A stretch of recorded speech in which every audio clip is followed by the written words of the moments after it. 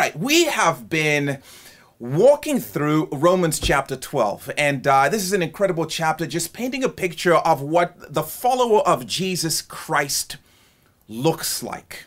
What does the life of a Christ follower look like? And we're not going to waste any time. We're going to get right back into it. If you have a copy of the scriptures, meet me in Romans chapter 12. We are going to start reading at verse 12. A couple of jam-packed verses. Here's what it says. Romans chapter 12, verse 12. If you don't have a copy of the scripture, magically the words will appear at the bottom of your screen. It says, "Be joyful in hope, patient in affliction, faithful in prayer. Share with the Lord's people who are in need. Practice hospitality."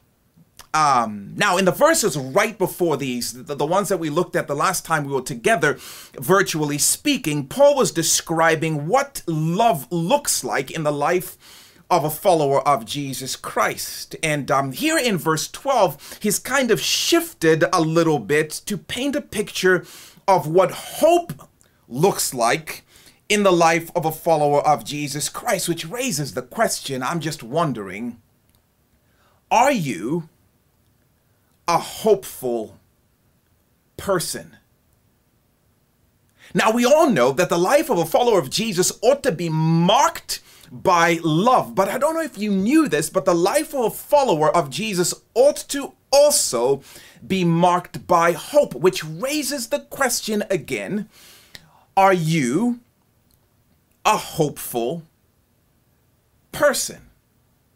I know, right? It's a tough question to answer until we maybe take a few moments to give some definition to hope. What do you mean? Before I commit to an answer about whether or not I'm a hopeful person, what do you mean by hope? Now, once again, if we take our cues and our definitions from the culture, if we let the culture define this world much like the word love, we are going to find ourselves missing the way the Bible uses this word, the word hope. When the word hope shows up in the Bible, it's typically speaking of the guarantee of a future outcome. That's what hope means. The guarantee of a future outcome. It's when I know ahead of time the way something is going to turn out. That's a powerful word. Clairvoyance? Nope. Hope. Psychicity? Nope. Hope.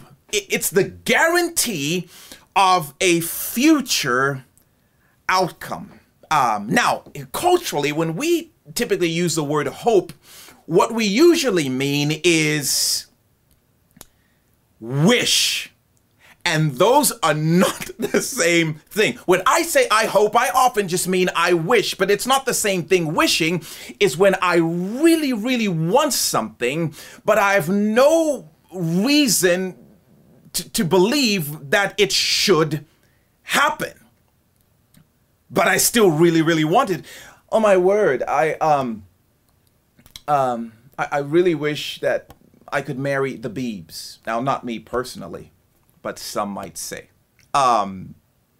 And I might say to you, well, I'm not even going to give you one of those like Dumb and Dumber, so you're telling me there's a chance type of possibilities on that. No, it's not going to happen. A, Haley's already got him. The Beebs is taken. And B, also, he's kind of out of your league. Sorry. And C, you wish.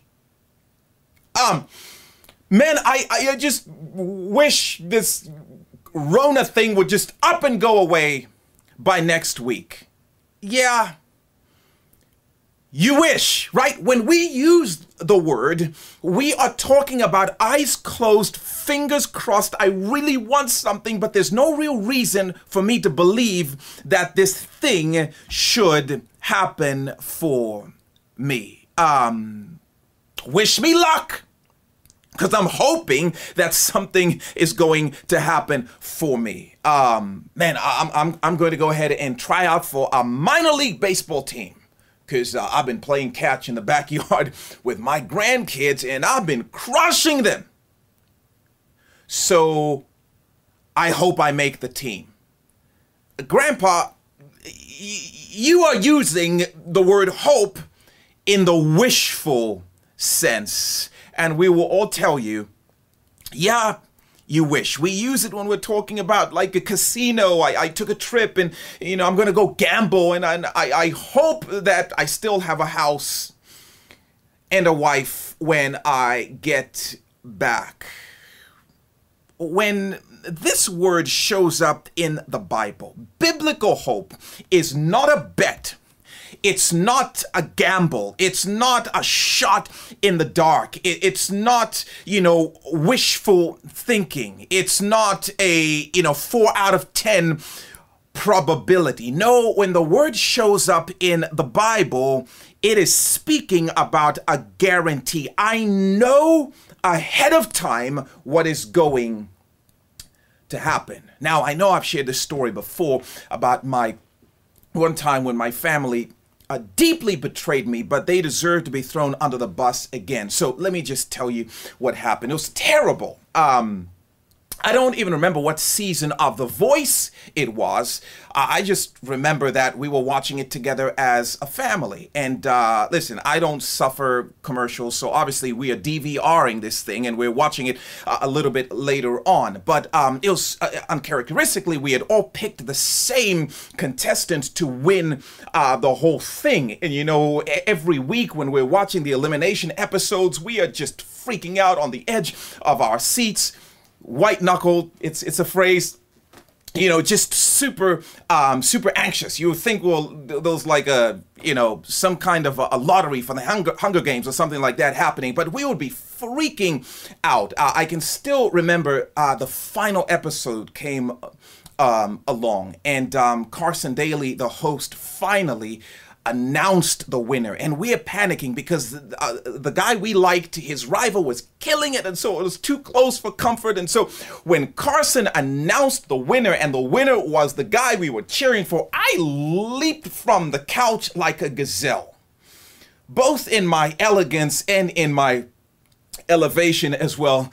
Mind you, I am freaking out, I'm screaming, I'm celebrating, and after about a minute of this, I look at the rest of my family and I notice like I'm the only one celebrating. This seems super suspicious. So my immediate thought / question was, were you guys like low-key cheering for the enemy? You traitors. And they kind of start to chuckle because what they had done was actually worse. Worse, I tell you. They had together gone ahead and found out who won The Voice in that season. And that whole episode, they're faking anxiety and they're faking like they're super nervous about the outcome. But they had cheated and they found out who won The Voice. Those traitors. Needless to say, they stayed in a motel for a couple of weeks. And I just wanted to ask, do you think that that was too harsh of me? No, I agree. That is appropriate. You don't do that. There is a code. If you and your spouse are watching The Office together, you don't jump ahead an episode or two, you selfish spouse. That is not okay. But my family apparently thought it was okay to betray me in this way. There is a word for what they did on that final episode of The Voice. Hope. Hope. What they experienced was hope. It's the thing that happens when you know the outcome ahead of time. Hope. One time, there was a pretty mega celebrity who got in trouble with the law and ended up going to prison for about 5 months. Now, this person paid their debt to society, so I don't want to drag the name through the mud by renaming them. So let's just call this person Partha Stewart. So anyway, Partha, and by the way, when I say in prison for 5 months, I mean was quarantined in her multi-million-dollar house for 5 months. But that's still pretty gangster, if you ask me, because have you ever been quarantined in your house for 5? All right, never mind. But anyway, what happened was she had stock in a certain company or in a certain product, and her broker gave her a tip that particular product was going to tank the next day. So Partha sold a bunch of her stock, in that particular product, or however it works. You're smarter than me. You know the way this works. But that is illegal. That is insider trading. When you have special information that gives you an advantage over everybody else. And so while everybody else is still making their educated guesses, Partha knew what was going to happen and was able to make decisions ahead of time. That is illegal, but there is also another word to describe what she experienced, and it's hope. I think you're getting my point. When the Bible uses the word hope, it is speaking about someone who has a guaranteed outcome. They know the way something is going to turn out ahead of time. It's a powerful word. It's not the way we typically use the word in our culture. It's the guarantee of a future outcome. So let me ask the question again. Are you a hopeful person? Notice I didn't ask you if you have hope. That would be a ridiculous question. If you're a follower of Jesus Christ, of course you have hope. The broker of heaven has given you all kinds of guarantees about future outcomes. This book is full of guarantee after guarantee about the way things are going to happen ahead of time. You have this information. It's legal insider trading if you're a follower of Jesus Christ. Of course you have hope. That's not the question I'm asking. I'm asking, do you live like you have hope? Do you live like you have guarantees of future outcomes or not? Do you live like you know, or do you live like you wish? Are you a hopeful person? Now I can see you. Some of you are still looking at me funny, like I don't feel like I have any clue about any future outcomes. Don't tell me I have hope. I don't know what's going to happen tomorrow, the day after that. I don't think I have too much in terms of guarantees. Oh, yes, you do. And it is my joy to remind you of a few of the guarantees you have about the future. In fact, let me just take a couple from the book of Romans, since that's the one that we've been looking at.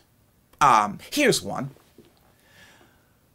The sin you struggle with today will not win. Guaranteed. Oh, there's a little holy insider information that you can bank on. Here's what Paul says in Romans chapter 6, verse 14. He says, "For sin shall no longer be your master, because you are not under law. You are now under grace. Sin will no longer be your master. Whatever sin you are wrestling with, whatever sin you may be struggling with, whatever sin that seems like it's kind of getting the upper hand on you now is a lie. I'll have you know it will not get the last word. Future guarantee on that. Oh, Kondo, you think? I don't think. I know. It's a guaranteed outcome. Here's another one. Every ounce of pain you experience is leading you to a bliss you cannot imagine. Guaranteed. Every ounce of pain you might be experiencing now is leading you to a bliss you cannot. Let me show you. Romans chapter 8, verse 18. Paul says, I consider that our present sufferings are not worth comparing with the glory that will be revealed in us. Guarantee your pain is a prelude to a party. This is a guarantee. No drop or ounce of your pain is wasted. It's going somewhere. Or you think, I don't think, I know. It's a guaranteed outcome. I'm just telling you, you have hope. If you're a follower of Jesus Christ, of course you have hope. Here's another one. Every bad thing will be for your benefit. Name it.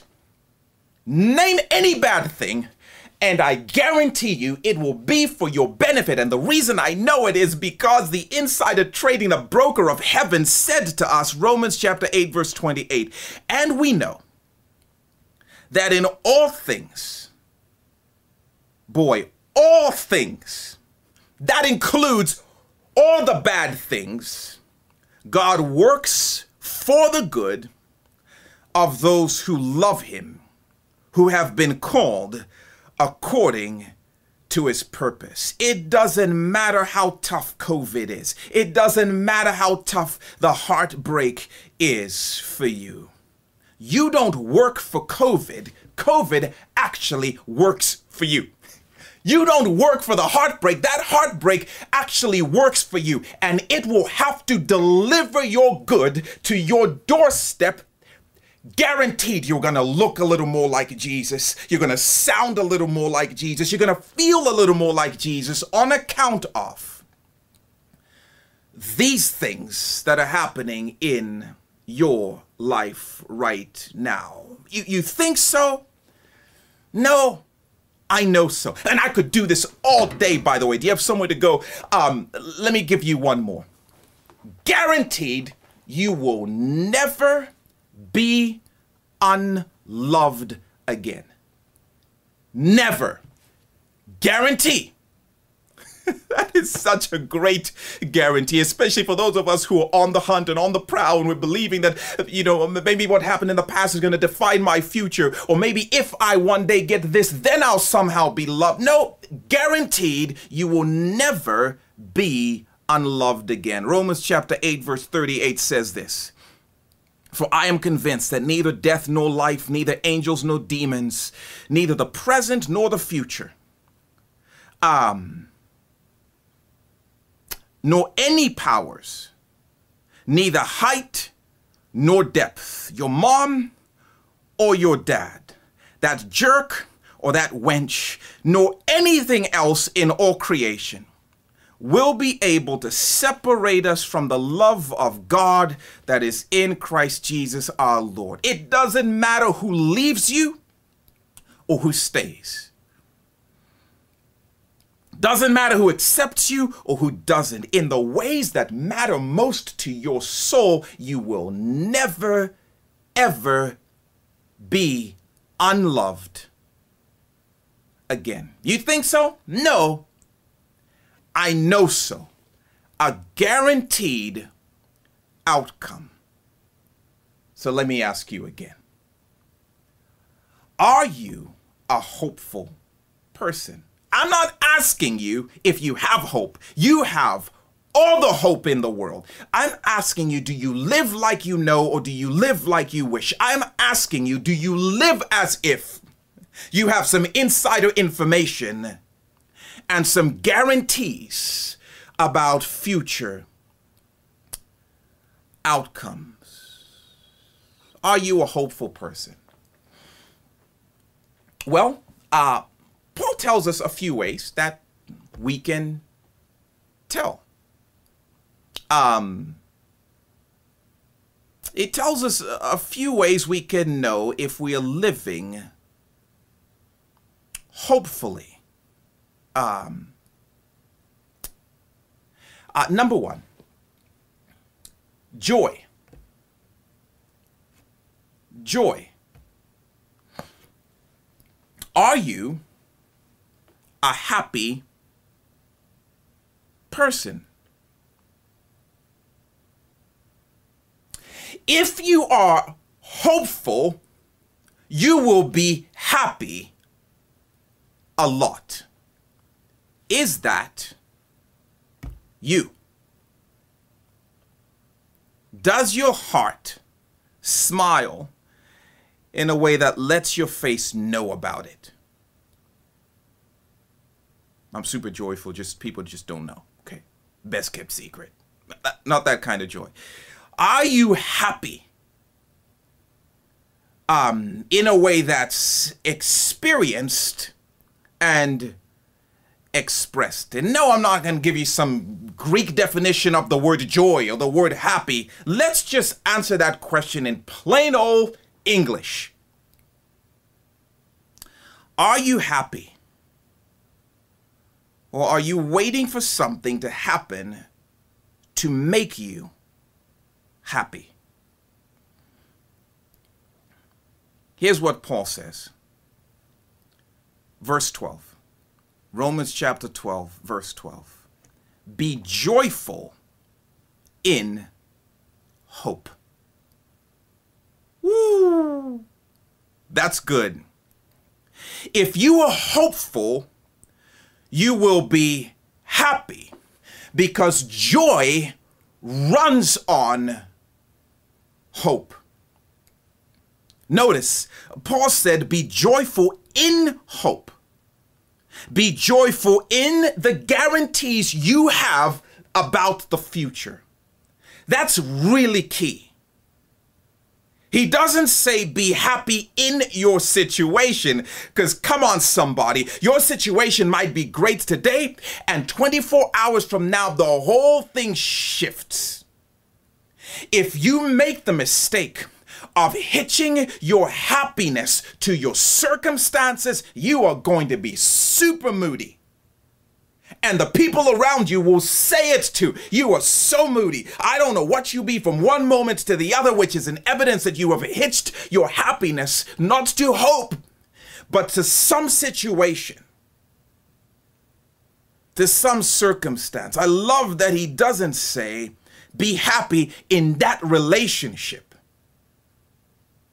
Because when he changes his mind, your happiness changes. The floor is pulled out from beneath you. He doesn't say be happy in the football season, Jeff Gill. Otherwise, Big Ten may cancel the whole thing. And then what? Then Pastor Jeff is going to be crabby around the office the whole time, because he doesn't say be happy in work. He doesn't say be joyful in your employment, because when furlough shows up, there it goes. He doesn't say be happy in kids being back in school, because if your happiness is based on that, then I'm not even going to say that one. Let's just all be happy together. He doesn't say be happy in your dreams, because your dreams are fragile. You may realize them, you may not. He says, be happy in the guarantees you have about the future. And when he speaks about hope and these guarantees, he's speaking about the ones that have been revealed to us in the Word of God. As long as you have God's guarantees about your future, you can be happy in your present. That's hope. If you have guarantees about God's future for your life, you can have joy and happiness in the present, because your happiness is not attached to anything that shifts. When you hitch your happiness to a guarantee, what do you think is going to happen? Woo! I'm not smiling because of my circumstances, right? I'm not smiling because of the pain. I'm not smiling in the divorce. That's not what this is about. I'm not smiling because of the economy or the diagnosis. I'm not smiling because of the breakup. No, you're going to find the follower of Jesus Christ smiling, because I know that those things, though they may be painful, work for me and are going to have to deliver my good to my doorstep. And so I can smile even in the face of bad things, because I have some guarantees about their ultimate outcome. Man, looking back on it, do you know how weird it was for me to look back on my treacherous family and remember pictures of them biting their nails and sitting all anxious, like, ooh, I wonder what's going to happen. And they're just fake panicking. It's going to take me a while to get over that. And they're holding their breath, when the whole time they knew who won. It's not right. But it made me think that might be what the angels in heaven experience when they look at the church oftentimes. Like, how odd. They're over here panicking and sulking and wallowing and freaking out, like they don't know how this thing ends, like they don't have guarantees. That is an odd thing to watch. But when I cling to hope, to the guarantees I have about what I know God is going to do, then I can smile. So I'm just asking, are you hopeful? Based on your level of happiness and the consistency of your happiness and the depth of happiness and the expressions of your happiness, are you a hopeful person? Paul tells us, if you are hopeful, you will also be super patient. And that makes so much sense, right? If I know that God is going to take care of something guaranteed, I'll be okay to wait. Hope is going to be incredibly patient.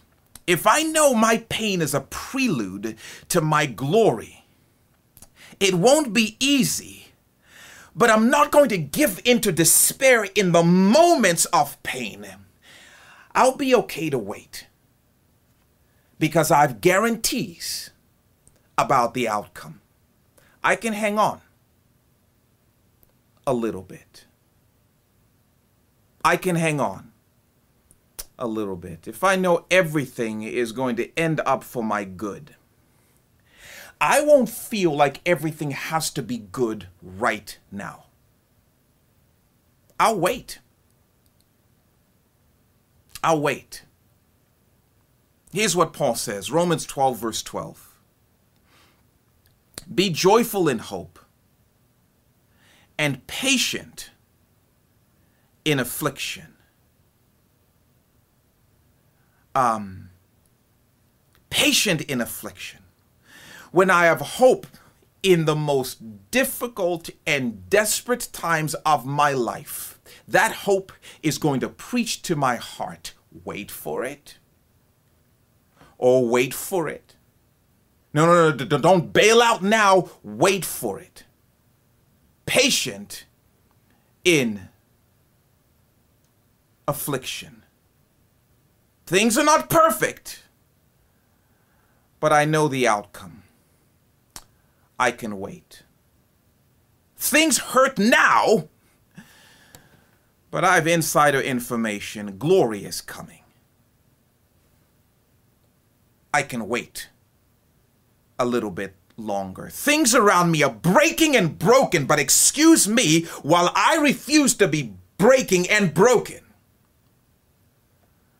Because this is not the outcome. I'm going to hold fast and wait for when you know the future outcome. You are able to wait for it. You are able to wait for it. And I've shared this before. This is the difference between my wife picking my kids up from school and me picking my kids up from school. My wife says, I'll be there at a certain time, and she'll be there at a certain time. And so they'll wait pretty comfortably if for any reason it feels like it's veering a little bit. Me, I'm like, I may be there at this time or that time, or maybe tomorrow. So we'll see.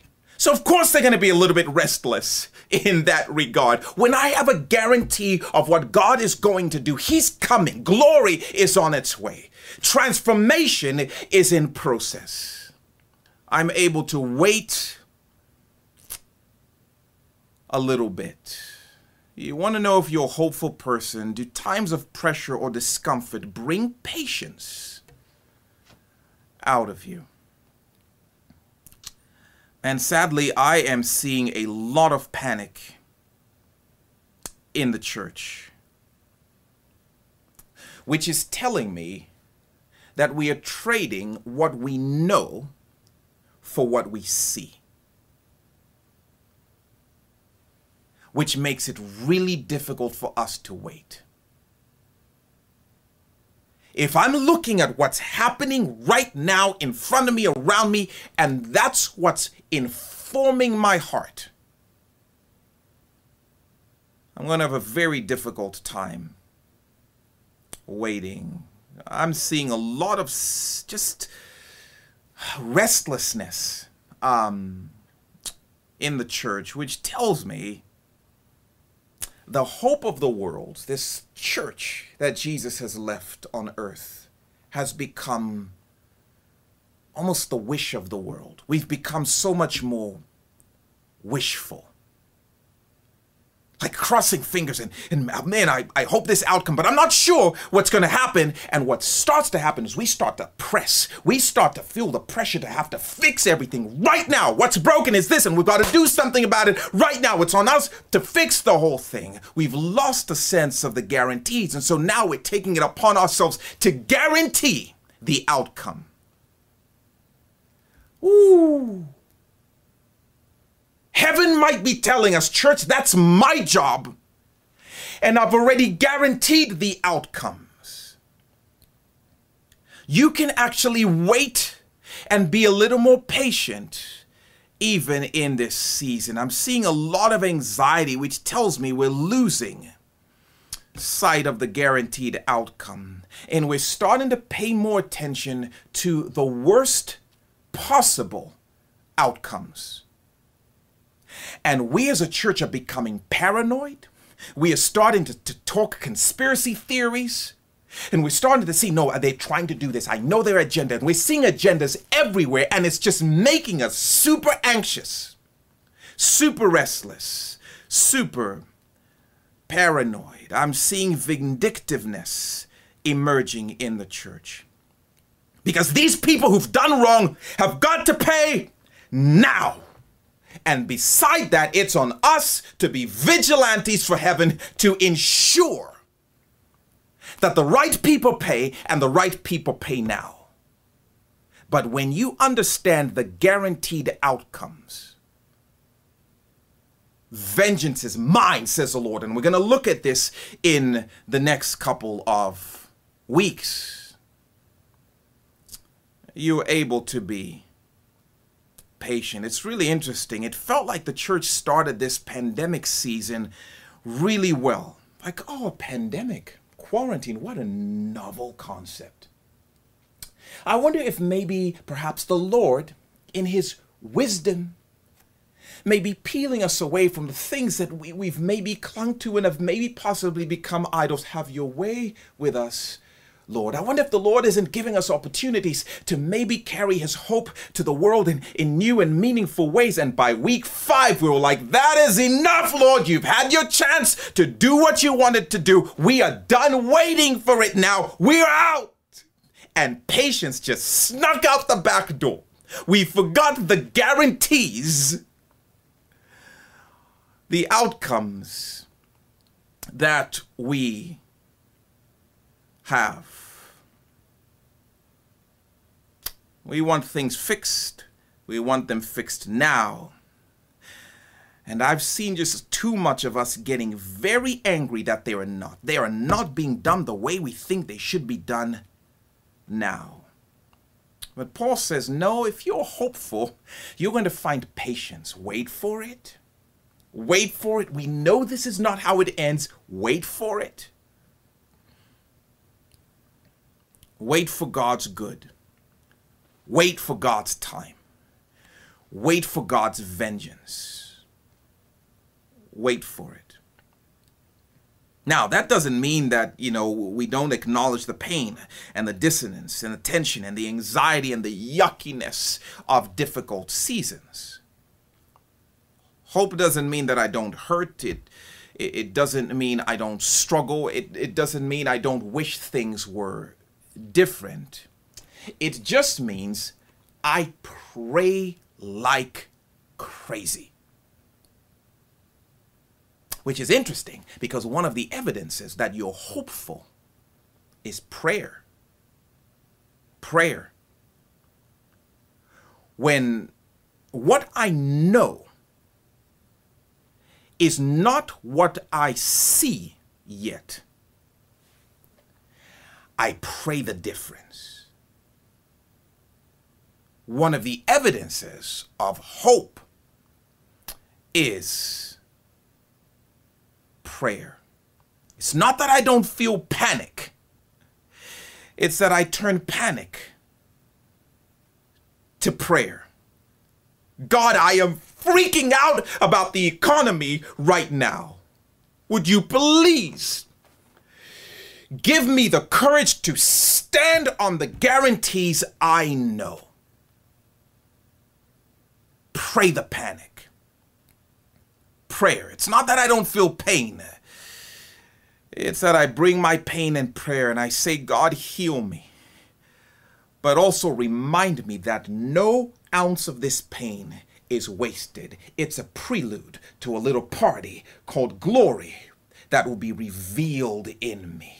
Remind me of the guarantees even in the midst of all of it. But heal me, Lord, please, and heal me quick.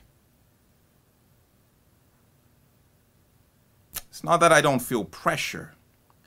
It's that I turn that pressure to prayer. I don't know how much more of this pandemic I can take. I don't know how much more of this uncertainty I can handle. Please make the reality of what is guaranteed to come more real to me than what I'm experiencing right now. God, do that thing that only you can do. It's not that I don't see all of the brokenness around. It's that I bring it to the only one who can ultimately fix, to the only one who can ultimately restore. The last part of Romans chapter 12, verse 12. Says, be joyful in hope, be patient in affliction, and be faithful in prayer. When what I'm believing for is not yet here, I pray that what I know will be more real to me than what I see and what I feel and what they say and what I read. and who stays and who leaves and all of these other things. God, make hope real to me. Not just something I read about, but something that I cling to. And it becomes a reality that informs me. I pray about it. I pray about it. I don't quit. I don't fake it. I don't pretend. I beg God, remind me of your guarantees.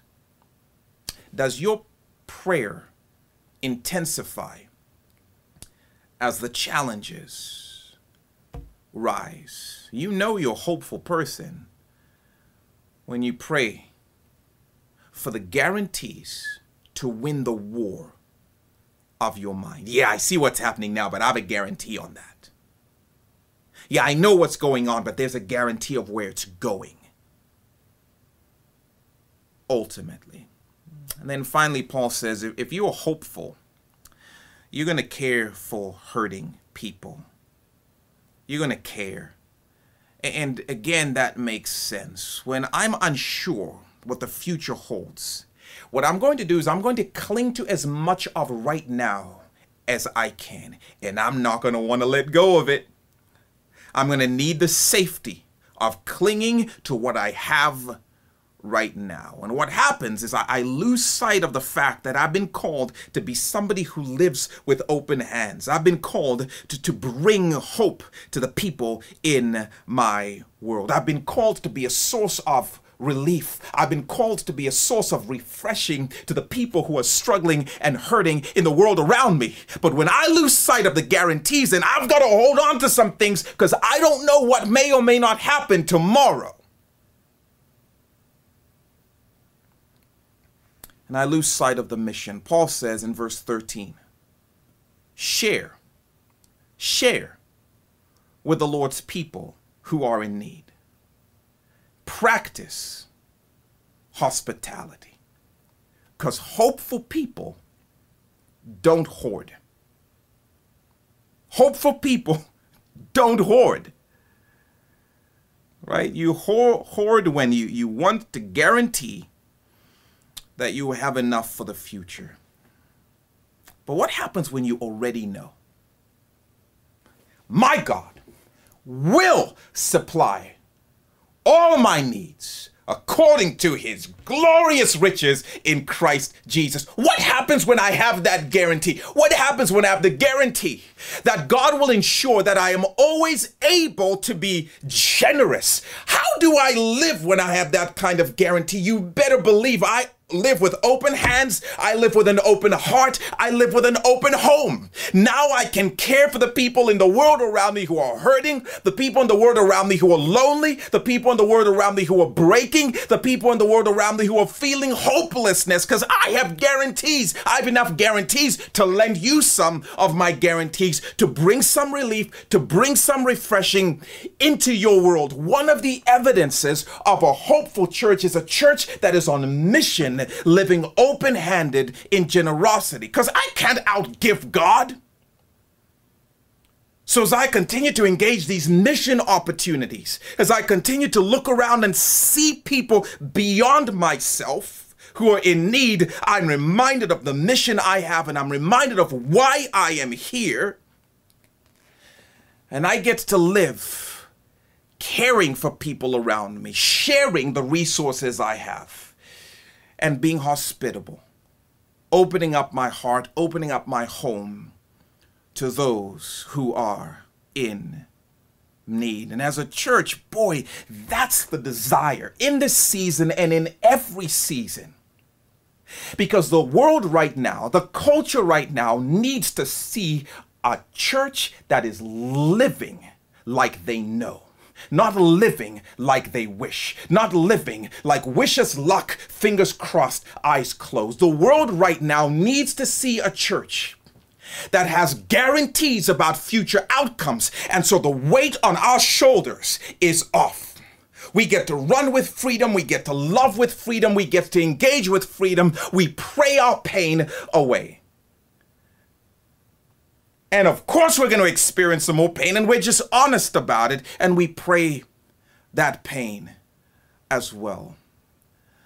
I think there is an incredible window right now for the church to actually be the hope of the world, pointing to the ultimate hope that is found in the person of Jesus Christ. It is a key question. Are you hopeful? Are you living out of the guarantees you have about future outcomes? And the world should be wondering, hey, how come we're on the edge of our seats and we're panicking and we're freaking out? We're like, yeah, man, we already watched this show. We know who won. Sorry. We had some insider trading information and we know how this thing wraps. And so allow us to come alongside you. Allow us to be the hands and feet of Jesus. And so, again, for you at Mission Point, even as you hear us continue to invite you into opportunities and these initiatives over the course of the next number of weeks, we would encourage you to enter into those. Because the way we care for the people around us is an evidence of our hope. What's your care look like? What's your patience looking like? What does your prayer world look like? What does your happiness look like? Because you have every reason and every guarantee you need